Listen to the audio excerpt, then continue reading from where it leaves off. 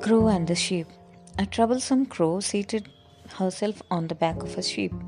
The sheep, much against his will, carried her backward and forward for a long time, and at last said, "If you had treated a dog in this way, you would have had your deserts from his sharp teeth."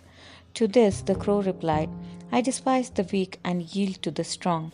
I know whom I may bully and whom I must flatter, and I thus prolong my life to a good old age." Moral of the story is, many are those who exploit the weak but cringe before the powerful.